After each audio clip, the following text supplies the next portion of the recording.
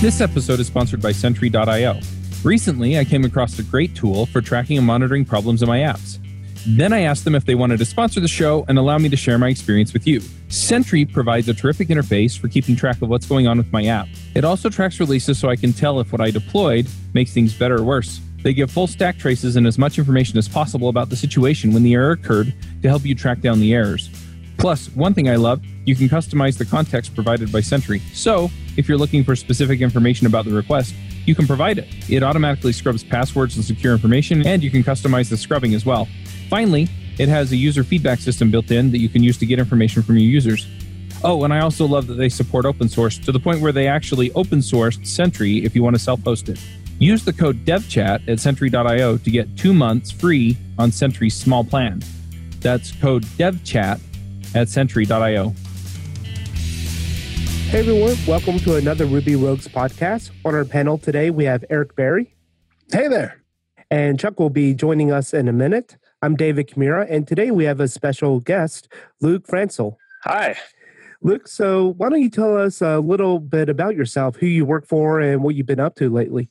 My name is Luke, and I work at GitHub on search. So I have been at GitHub since October last year, and before that was working at another company, and before that I worked at a search startup that was built using Rails and Elasticsearch. And so that experience made me want to get back into search, and that's how I ended up at GitHub. Cool. Yeah, and GitHub has had some pretty exciting news lately, a few months ago. That is true. So how's that transition looking for you, or is that kind of still in the down low? The transaction has not closed yet, and so until it's closed, we have to operate. It's a law. We have to operate as an independent business and not take any guidance from Microsoft or anything. So, for us at the company, it's kind of business as usual. We're just trying to keep our heads down and keep doing good work, and I'm sure that'll continue after the acquisition too. Yeah. Yeah, I remember way back when if you wanted to download something open source, you went to SourceForge. Yep. And then they just became a nightmare, and GitHub was like my go-to place for any kind of open source. So yeah, it's kind of surreal to work at GitHub, I guess, in some ways because of the impact they've had. And being a recent employee, I obviously had no influence on that or anything. So it's cool to work at GitHub and get to contribute in some small way to that something that important.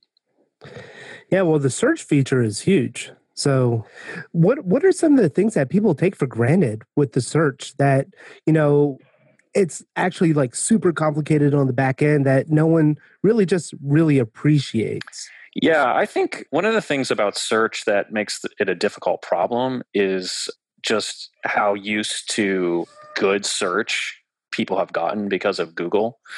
Over the last decade or so, Google has really stepped up the game in terms of what people expect from search. So just I don't know, if you think of how WordPress search works, it's a with wildcard on either end query for the search terms.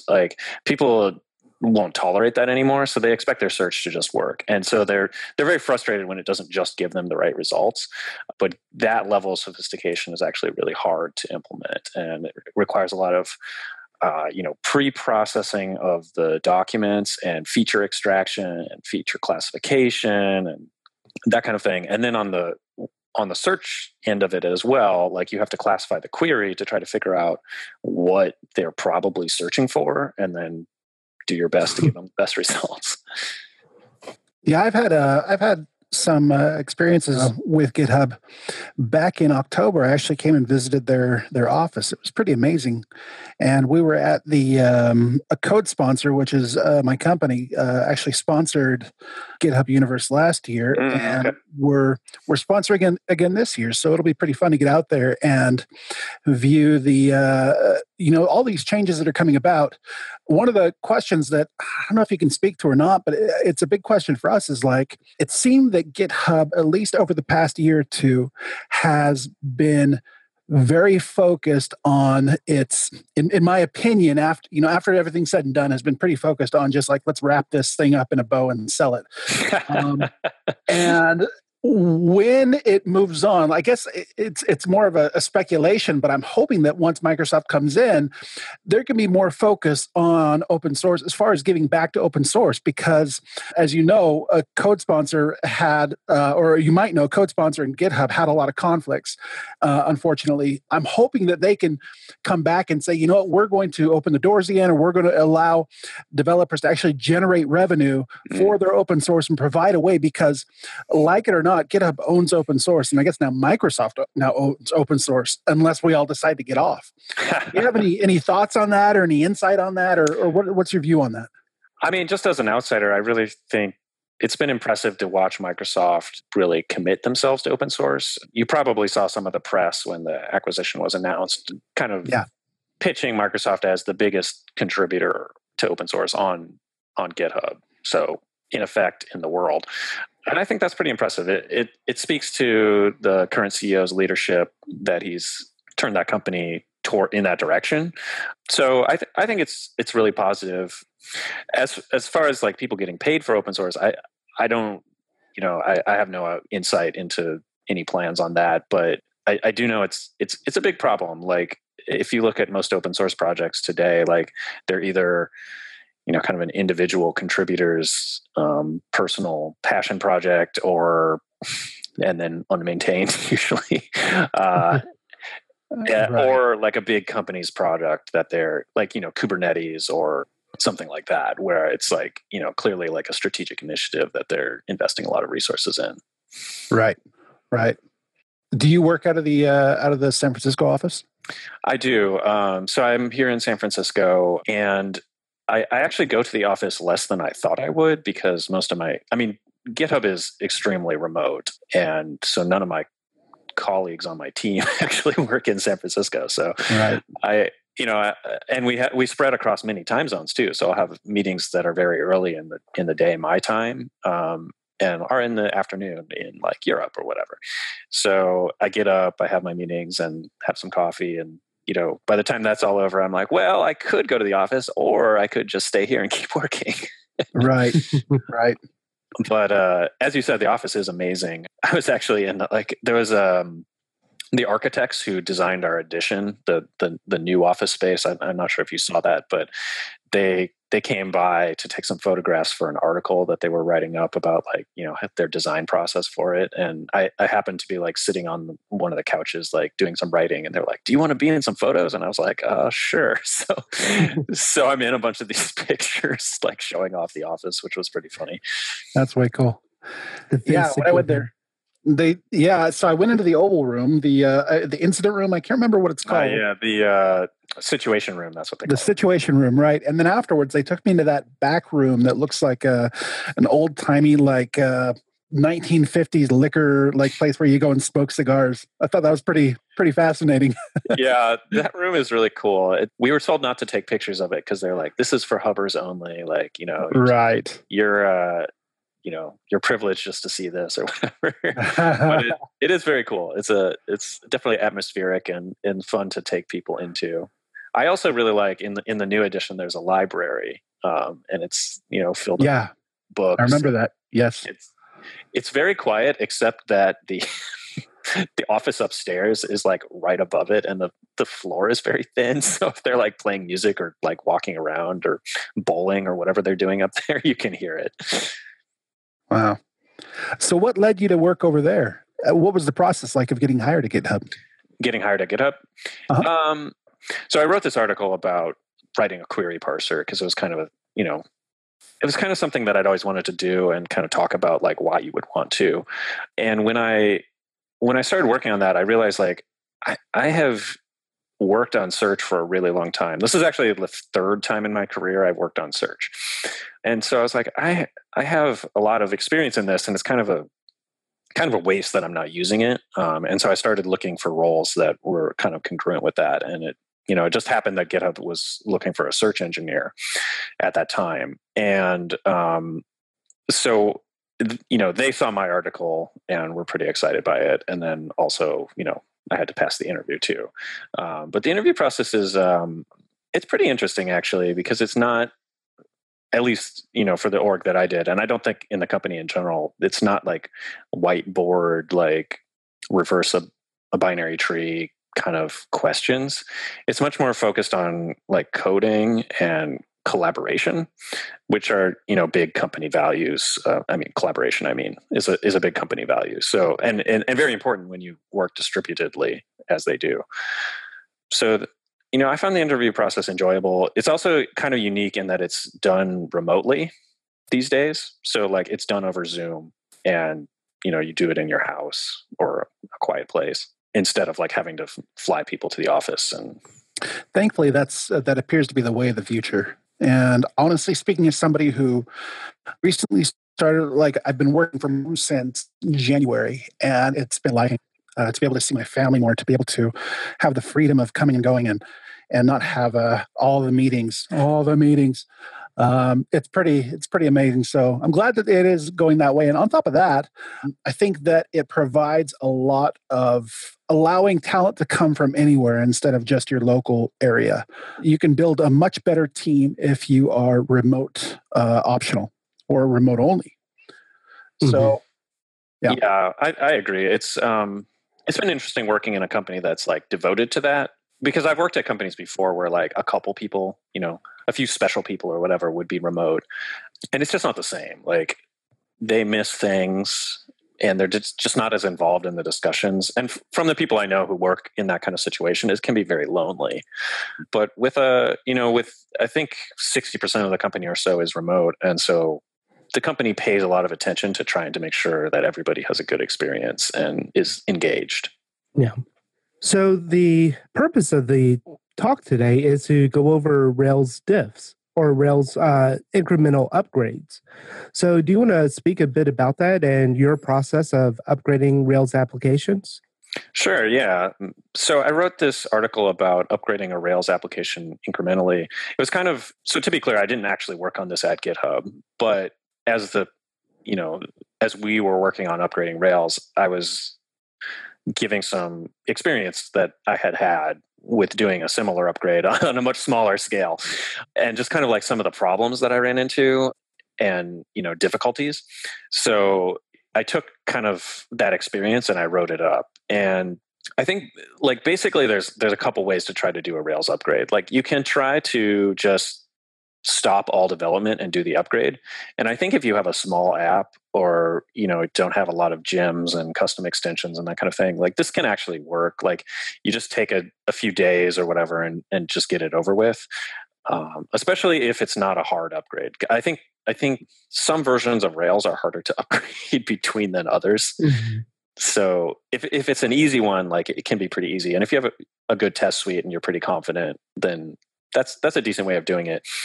Another approach is like a long-lived upgrade branch. And this is where you basically you fork your code base essentially and try to get onto Rails while other developers are still working on new features and stuff in the main line. And this is just a nightmare. Like I've never actually attempted this myself, but I worked with a colleague at a previous job who did this. And he's one of those coders who's like a one-man army who just can produce incredible amounts of code and it's very productive, but like against like 20 or 30 other engineers, like there's no contest. Like he was just completely bogged down with incompatible changes and fixing merge conflicts and stuff like that. And the other problem with this approach, of course, is that like people on the main line can be breaking stuff in the new version of Rails like without even knowing about it because it doesn't affect them. Mm-hmm. And so the other approach, and this is really, I think, laid out by Shay Frent. The final approach is like incrementally upgrading Rails. This is kind of based on the approach that Shay Frent wrote about when GitHub upgraded from Rails 2 to Rails 3, which was one of those really painful upgrades. And the approach here is essentially to conditionalize the different behavior. There's a few, Rails is actually like fairly compatible between versions, but always there's some different behavior changes. But usually you can conditionalize it so that like on Rails 2, or 3 or whatever, it'll do one thing, and then you can like have an if statement and get the other behavior, or like emulate the old behavior, for example, so that your application behaves the same way. And if you do this along with having 2 gem files, you can get your app booting under 2 versions of Rails, 2 or 3 or 4 or whatever. I mean, I wouldn't recommend that, but you could do it. You can get it booting under multiple versions of Rails, and then kind of fix all the problems that you come across like slowly. And once you have your test suite green under the new version, like theoretically you could just switch over. But what I did and what GitHub has done with the upgrades that are going on right now is essentially to roll it out first for internal testing. So click testing. I mean, a good test suite is absolutely essential to doing this, but it's never going to catch everything. And there can be like weird changes, especially like, the asset pipeline has changed a lot and things like that. It's just, you need to look at the site to make sure it's still working. So doing that kind of thing, and then you can move towards sending a small percentage of traffic to the new version. And then, recording, you need to look for 2 things. You need to look at like exceptions, 500s and stuff like that, where it's like literally like broken. And then also look at performance issues, because, things can change a lot, and, a query might be generated differently, or the caching might behave differently. Things like that you need to take a look at. And then once you're confident in that, you can actually flip it over 100% and then finally rip out the conditional code, and then get rid of your old gem file, and bam, you're on the new version of Rails. Yeah. The thing that I found most difficult, and it's really changed the way I develop, is the number of gems I introduce into a Rails application. Because as you said before, a lot of these gems start off as a passion, but then go unmaintained, and they lock in specific active record versions or whatever. And then you're kind of screwed if you've really heavily depended on that gem within your application. So a lot of times, unless if it is a mainstream gem like Devise or Carrier Wave or something, I'll really weigh, does this gem even need to be within my application? If it's a JavaScript library or something like that, it's not even doing anything but just adding in some JavaScript code into my asset pipeline, I'll consider using Webpacker to manage the version or something else, just grabbing the actual source JavaScript file, throw it in my vendor folder, and then include that. Staying much closer to the Rails core is going to make your life a lot easier in upgrading your Rails applications incrementally or through hard versions. Yes, I'm nodding so hard at everything you're saying. In the Rails upgrade process that I led, like we had a meme that we made called "Burn All Gems," because like one of the things that we had to do was, really the first step, the first thing you can do before you even try this is you have to get your bundle file like actually even be able to bundle with the new version of Rails, and that means you have to go through all these versions of gems that you have and figure out if the new version is compatible with both the old version of Rails and the new version of Rails. And a lot of times they're not. Like at my old job, we used Mongoid, like the MongoDB object document mapper or whatever you want to call it. And they released a version, we were stuck on version 3, and then they released a version 4 that was compatible with the newer version of Rails, but then they rewrote it again for 5, and it just we couldn't go from 3 to 4. There was no version that was compatible with both versions of Rails, and so we had to monkey patch and do a lot of conditional code for all of that. So yes, absolutely. Dependencies are, they're a blessing and a curse. They definitely add a lot of complexity to upgrades, and so I think every time you're thinking about adding a dependency, you really need to look at that code and you need to think, do I really need this? Or can I, implement this functionality myself? It's not, not invented here is a real problem, but you don't want to get into a left pad situation. Yes, exactly. And, also Rails, I think, does a very good job of deprecating.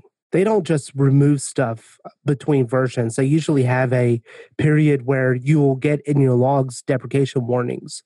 And ignoring those or trying to filter those out is definitely not to your best interest if you plan on maintaining this application for a period of time. So taking note of the deprecation warnings and even reviewing the change logs that Rails publishes between every release, I think is also really important to just become aware of what is going to have to change within your application. Because a lot of times you could just do a search. And back to the whole gem issue, a lot of those gems in your search of your application won't expose if they're using things that are being deprecated. You do have to check the Rails logs. So that's just another reaffirming point to minimize the number of gems in your gem file. Yeah, and I think you're right. Like, I don't think I put this in the article, but that's a great first step to making sure that you can have a smooth upgrade. Some, like I was saying, some upgrades are harder than others. Like 3.2 to 4 was, I think, a pretty hard upgrade, but the current upgrades are a lot easier. And so, if you can get your, Rails 4.2 app to not have any deprecations, you can go to Rails 5 pretty simply. At GitHub, they've upgraded from Rails 3.2 to 4.2 and are now working on the jump to 5. And it's like the amount of time it took to do 3.2 to 4.2 was huge, but the amount of time it's taking to go from 4 to 5 has been a lot smaller. I mean, that's both because there's a bigger team working on it now, but also because like they've built up this process and like the know-how to get these upgrades done, and the changes are just smaller. Yeah, I remember upgrading applications from Rails 2 to Rails 3, having to completely rewrite my routes file. I mean, it's real time consuming. So absolutely, some versions are definitely harder to upgrade. And one thing I love doing, and there's an awesome website for this, it's called railsdiff.org. And it'll show you if you create 2 new Rails applications, it'll show you the difference between those 2 different versions. So you can go into your configuration files, remove the old things that are getting removed, and add in the new things that's in the new version. Just so your config files, I think are often overlooked, are now current as well with the new version. Yeah, that's a great tip, because a lot of times, I mean, those config files don't get regenerated, right? So like you'll be running without some of the latest and greatest config options that you really want. Like, if the way that cookies have been signed has changed, as an example, like you might not get that unless you actively take, change your config. And that can be important too, because like usually Rails versions will have like an upgrade path between the point releases. So like, 3.2 to 4, there was like, some code added to make sure it could read the old cookies and write them back in the new format, right? But like if you try to jump from like 3.2 to 4.2, like you might miss that kind of stuff. Yeah, and I don't know if anyone's ever tried using the helper task or the rake task that Rails has for upgrading your application, but it is so destructive. That's one thing that I wish they would just take out. Because, I mean, chances are you're not upgrading a normal, fresh Rails application to a newer version. And essentially what it does is asks you to overwrite or append or see the diff between the config files. And if you're like me that just answers yes to everything sometimes, you can just destroy your configs. Yeah, that doesn't sound like a good idea. I guess hopefully you have it checked in so you can go back. Yeah. Deploy more, pay less with DigitalOcean, the simplest all-in-one cloud computing platform for developers. Scale and run cloud applications faster and more efficiently with effortless administration tools to robust compute, flexible configurations, networking services, real-time alerts, and rapid provisioning, while enjoying industry-leading price to performance with a flat pricing structure across all global data center regions at any usage volume. Spend more time building better web apps and less time worrying about managing infrastructure with DigitalOcean. Build your next app on DigitalOcean. Get started with a free $100 credit at do.co/rubyrogues. We've gone through a similar situation back when I worked for a company a handful of years back. And in fact, we hired a company to come in and help us decide how to convert this huge Rails 2.6 app into what we wanted to do at the time. I think it was upgraded to Rails 4. And the code, it's an open source LMS and the code was so big that to be able to take it and chop it all off and say, okay, we're going to refactor this, there was absolutely no way. So the way we ended up doing it is we would take a tiny feature and then slowly shard off these features into a different version that we were co-running. And that was like the only way that we could really do it with that many live users and that much code. It was the only way that we could find to do it. So yeah, very much along the lines with what your post was. Yeah, that sounds even like more incremental. Like you're basically like spinning up a new app while keeping the old one running and like shifting model by model or controller by controller over onto the new one. It's interesting. I feel like Rails has a reputation of being hard to upgrade, and there's been a lot of examples of companies that have run old versions of Rails for a really long time. Like the company I worked at, we were running Rails 3.2 for like 4 years, and before we decided to upgrade. GitHub was running Rails 3.2 for even longer, long past the time it was supported. And I just wonder what you think about, like, if that's like a problem for Rails. Does Rails need to take upgrades more seriously, or like do more to make them easier? Or is it just people being, I don't want to use the word lazy. I want to maybe like optimizing for their business. I in my experience, I think 2 to 3 and also 4 to 5, I've had issues personally. In fact, I've hit a wall where I'm like, all right, screw it, I'm not going to do it. I'm just going to leave it in 4 and keep that going. But 5 to 5.1, 5.2, like all of those upgrades have been, not difficult at all. But I think it may be acceptable to say that the upgrade isn't going to be like absolutely seamless and super easy, because those changes are so critical to making the framework better that there should be a level of expectation that the developer will have to work for it. However, there's always guides on how to upgrade, right? And as long as those guides keep coming, then I think it's not that big of a deal to do it. It's going to be a pretty big commitment. Now, when you get behind multiple versions, then all of a sudden you're like, oh, well, what do I do now? That's probably, you got to keep that in mind as you're maintaining a product. Is like, even if you might not be in the code every day, when new versions, like full versions come out, it might be worth upgrading. Yeah, at some point you have to rip the Band-Aid off, and it becomes, as you get further and further behind, and especially if you've added a lot of like unusual dependencies, or just a lot of dependencies in general, it just becomes very painful. So it's definitely better, I think, if you can, to keep upgrading along with the framework so that you don't get stuck on this. And I think the leaders of the Rails community kind of do that. Like I think Basecamp famously runs master or whatever for their application. So they're actively using the head version of Rails. Yeah, I usually give it a bit of time before I try to upgrade a production application to a newer versions of Rails, even a minor version, just because I do have to rely on some gems that are slow to be maintained.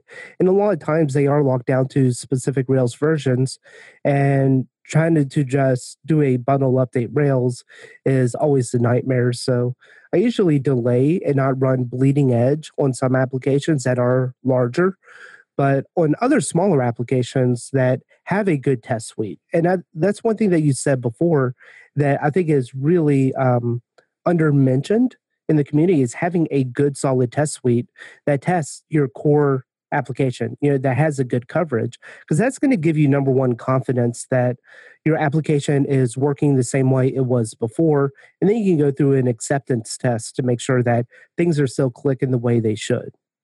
Yeah, definitely. Like, I would not want to try to upgrade an app that didn't have decent tests. I think, I'm not going to say it's impossible. I'm sure you could do it, but like, if it's a big enough application and you have like actual users, like it's not going to be a fun time.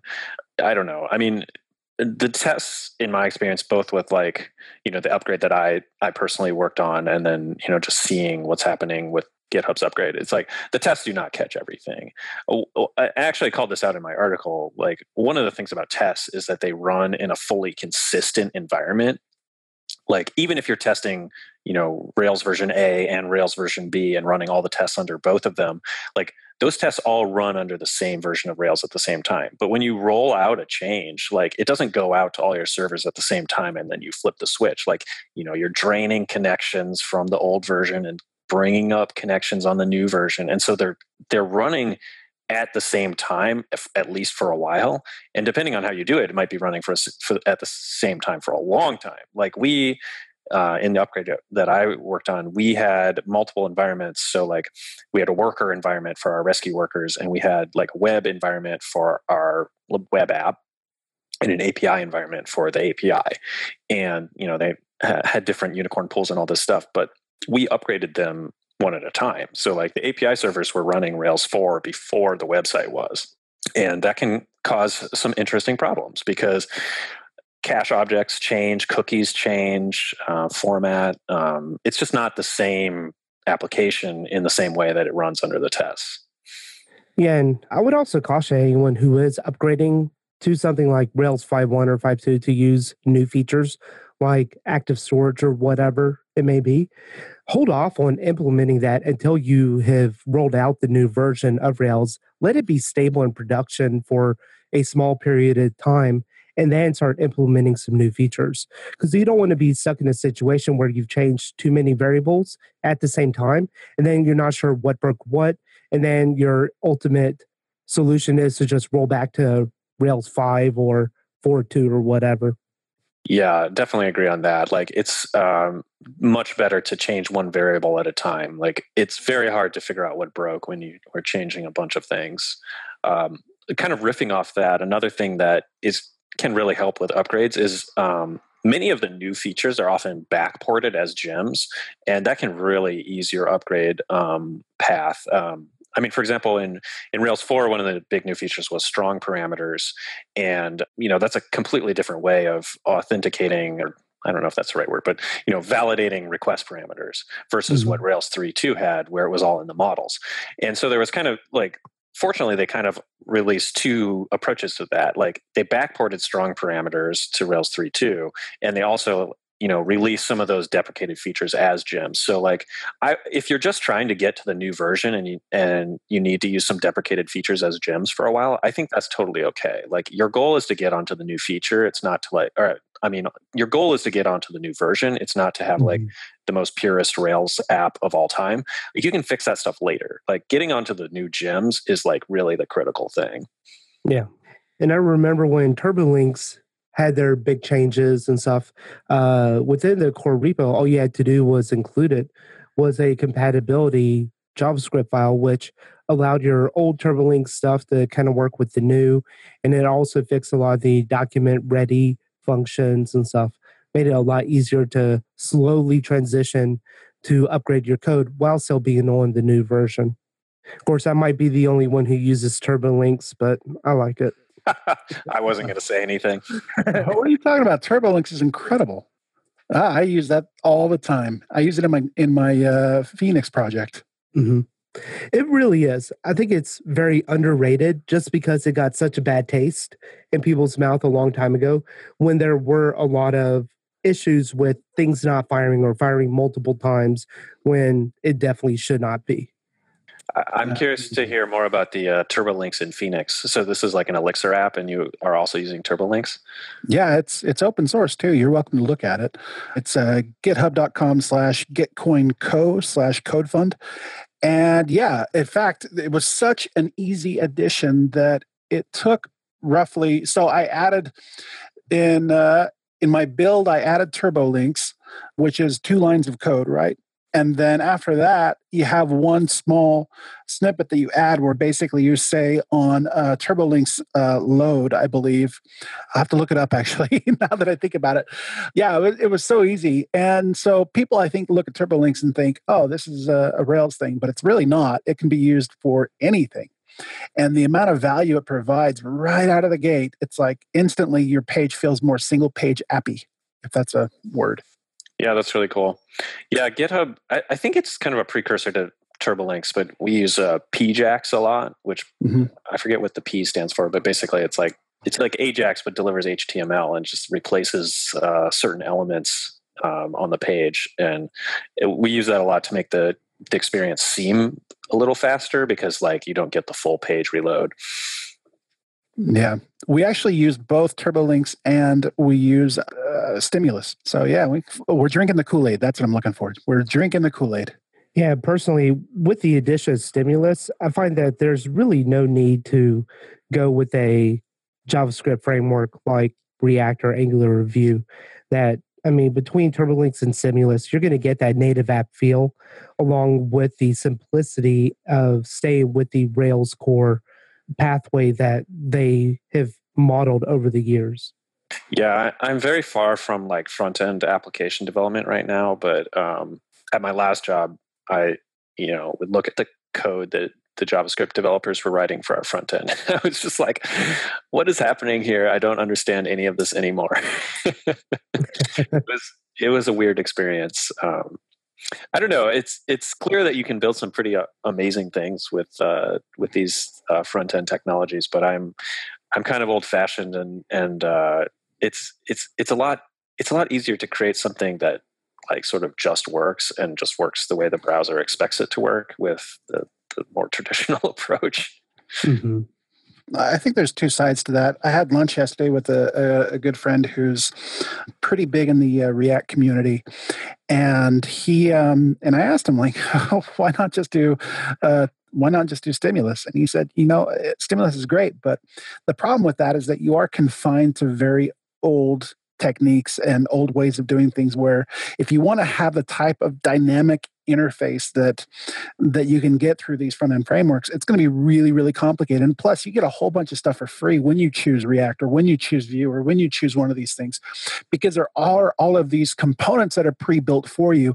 Whereas when you come in without that and you're basically relying on HTML or relying on your Bootstrap or whatever you might be relying on to provide the same type of interface, or interaction. So I see both sides of the argument. Now, if you have a small team, you want to maintain small team, and there's not a lot of need for highly interactive interfaces, great, Stimulus is perfect. But the moment you get into something a little bit more complicated, all of a sudden Stimulus goes from something that's really simple to something that's like, oh, I feel like I'm kind of monkey patching a little bit. So where is the line drawn at something simple to something more difficult or highly interactive? Let me give you an example. So one of the things that I'm working on with CodeFund is CodeFund is a platform that displays ads for developers so that developers can get money for open source. And part of the platform allows the developer to log in and basically choose which ad they want to show, choose and modify the ad. Not modify the ad, modify the theme and the template. Well, what I want to do is create a way that they can go a little bit further and say they can tweak the way it looks on their website. And that component that I want to do, it's cumbersome in Stimulus. So moving that to something like React or to Vue or something would enable me to have a better control over the interaction. I think and here's another example. In the previous company I was with, we had Stimulus didn't exist at the time, but we used jQuery. And when we wanted to create a section, it was a text messaging platform that is essentially like an inbox for text messages. Well, we wanted a lot more control as far as UI tweaking, where they can say, okay, click here and it'll show checkboxes, click the checkboxes, it'll show different options, that kind of thing. And all of a sudden, doing it in jQuery became difficult. So what we did was we inserted just like one component within this huge Rails monolith in React. And slowly it became to the point where, we probably want to move the whole thing over to React. But I think that's when the pain of creating it in jQuery and Stimulus becomes like, should I have gone the other way? It's probably time to go the other way. That matches my experience too. Like jQuery, I guess jQuery is old and tired. Nobody uses it anymore. You can do it all with just raw JavaScript in the browser these days, but that with that approach, like trying to keep multiple things on the page updated when something changes is difficult. And I mean, there's a lot of web applications that I won't name, where you can definitely tell things like that are happening, where like, you know, the title didn't change, but like the content did, stuff like that. And that's because of that approach. Whereas like if you go full hog on React, like it sort of solves that problem, but you have to rewrite. I mean, you kind of have to redo everything to be their way. And so it's a big thing to bite off. But I think if you do have like a very interactive application, it makes sense. There's just it's very difficult to like get that level of polish and experience without using something like that. I've looked at our commitment to React in the past as almost like a marriage. You know, you got to go through that stage of dating and make sure that this is something you're willing to commit to. And then once you're married, it's like, okay, now we can really, you know, we can buy the house, we can start like planning kids and having kids. And then if you decide like, I don't like you anymore, it's time for a divorce. Like life sucks at that point, right? So now you have to go back and like, why did I give up these many years of my life? I'm like speaking as a divorced person, so I know what I'm talking about. But yeah, you got to go through and like, what if I did this during that time? What if I had decided to make these decisions instead of that decisions? And then you have to go and basically rebuild what kind of toppled. But it's very much like a marriage. Yeah, I'm trying to extend your metaphor to the plethora of JavaScript front end frameworks. I'm just not going to go there. That's a polygamous marriage. That's funny. Was there any other tips or tricks people should know when upgrading their Rails application, or anything to look out for? I would say like one other thing that we haven't really talked about much is just measurement. This is, I think, super important. Like you really need to have good metrics so you can, I mean, both with exception tracking and StatsD type metrics, you need that kind of stuff if you're going to try to do this incrementally, because you need to have good visibility on how things are rolling out and whether it's working or not. So if you're, you know, contemplating an upgrade and you're looking at your code and you're like, this is not in a good place, like the places I would invest in tests. That's so boring, I know, but like just take those critical paths in your function in your app and make sure that they're well tested, and then add some metrics. You know, get a really good Grafana dashboard, or use one of the news services that you can just, you know, sign up for, like Datadog. Make sure you've got exception tracking that's tagging like which version of the app and what servers and stuff like that it came from, so you can slice and dice. You can do that with tools like Sentry.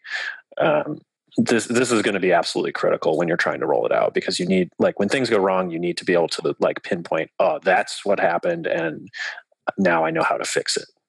Mm-hmm. I guess the other thing we could talk about is like whether or not it's worth it.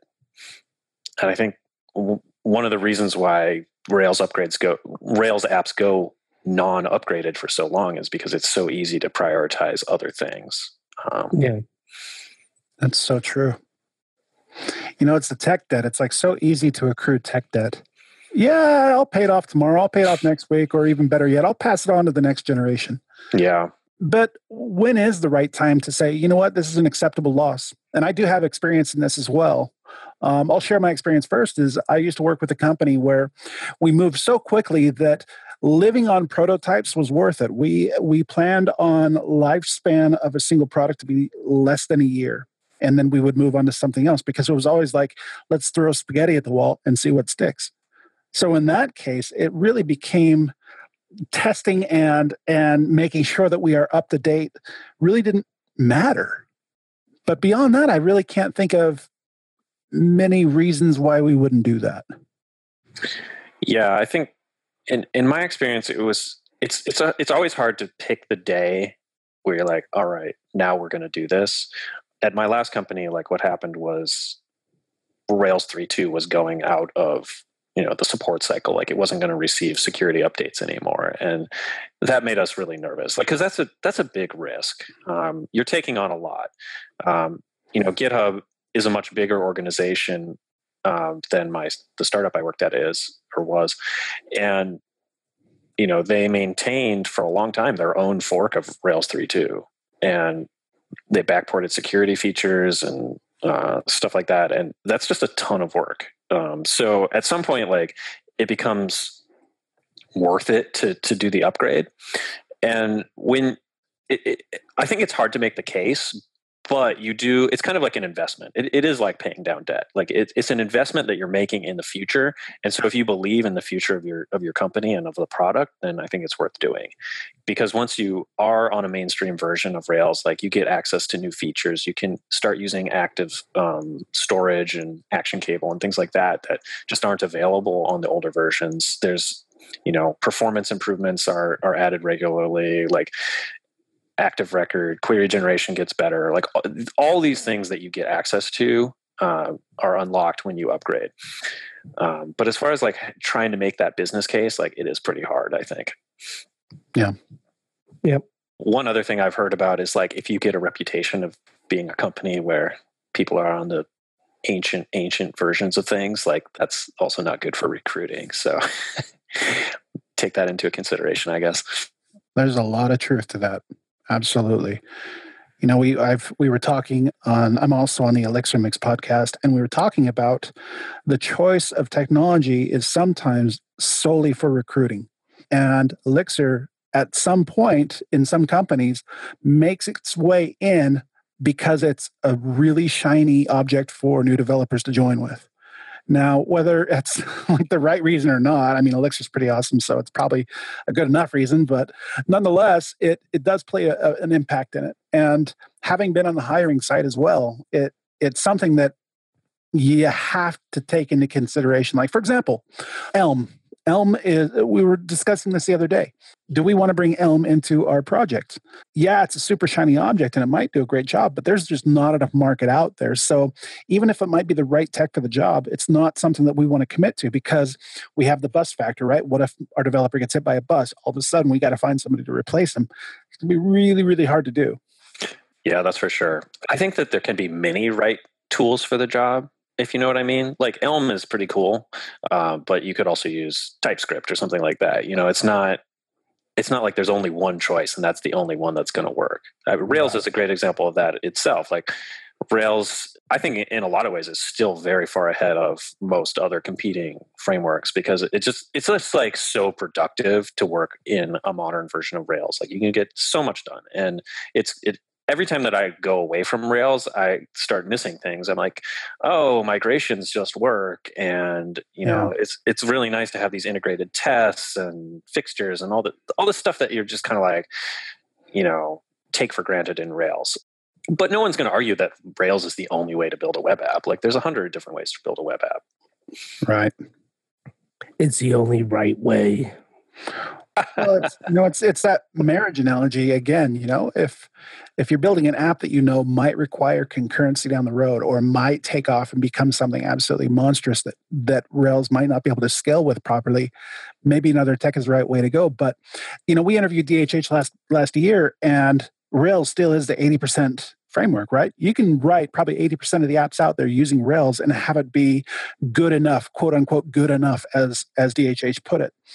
And I agree. Having moved over to Elixir, now I'm running an ad platform, which is pretty stupid if I wrote it in Rails, which it was the first version, but still, because it requires like such massive concurrency. However, every other project that I've written is in Rails, and I prefer Rails over Elixir solely because of that productivity that you're talking about.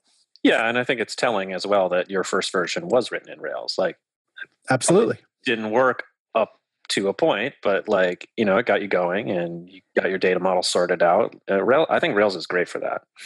Yep, 100%. Well, cool. Any other discussion points, or should we move on to picks?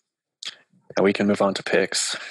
All right, Luke. If people want to get a hold of you, where should they go look? Where can they find you on the internet?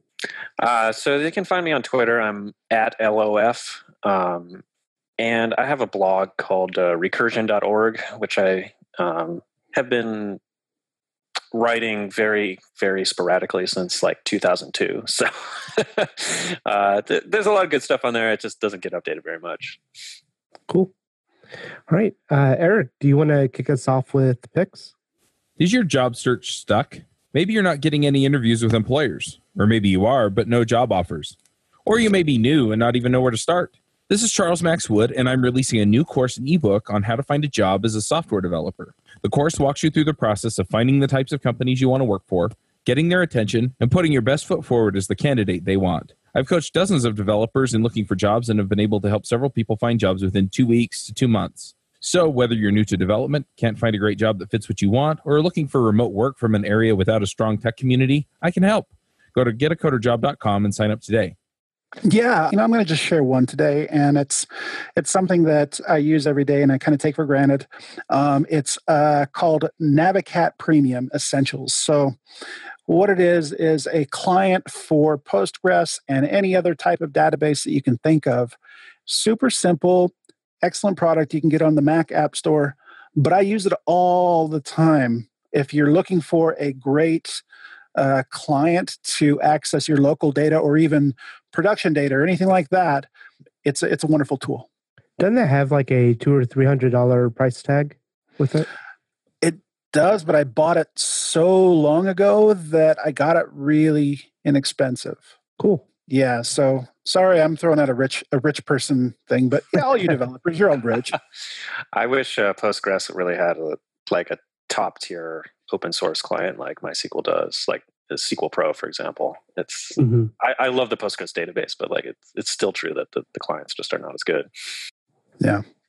All right, I'll kick in there with some picks. So I do a lot of screencasting on Drift and Ruby, and ScreenFlow just released their version 8, which fixed a lot of the annoying things in their previous versions. So ScreenFlow will be one of my picks. And yeah, it's for the rich kids also. It has a $130 price tag. But if you are on the Mac, if you need to do screencasting or videos, it's definitely an excellent option. And my other pick is LED light bulbs. I love LED lights. I put them on my car. I put them in my house, throughout the house. And Costco has, you buy a 6-pack of LED bulbs for like $10 or $15. It's a great deal. So LED light bulbs. How about you, Luke? So my pick is one that all my coworkers are really tired of me talking about, which is the book Designing Data-Intensive Applications by Martin Kleppmann. This is a book that I wish I could have read 10 years ago, because I feel like it would have saved me a lot of pain and heartache in my career, just about like all the things that can go wrong with distributed systems. It's a terrific book because it just surveys the whole field of like how data is stored in applications, from like, how databases store data to how transactions work to concurrency and distributed transactions. And it was just so interesting to read this book. And I keep recommending it to people and be like I'll see people talking about a thing and I'll be like, it's in the book. And it's very readable and very very relatable. And it's definitely influenced me in the last year or so. So it just came out, I think, last year or whatever in paperback. And I definitely recommend you pick up a copy. That's awesome. Well, thanks for being on the show today. Had a lot of fun talking with you. Yeah, it was my pleasure. Thanks for inviting me. All right. See y'all later. Take care. Bye. Bandwidth for this segment is provided by CacheFly, the world's fastest CDN. Deliver your content fast with CacheFly. Visit CacheFly.com to learn more.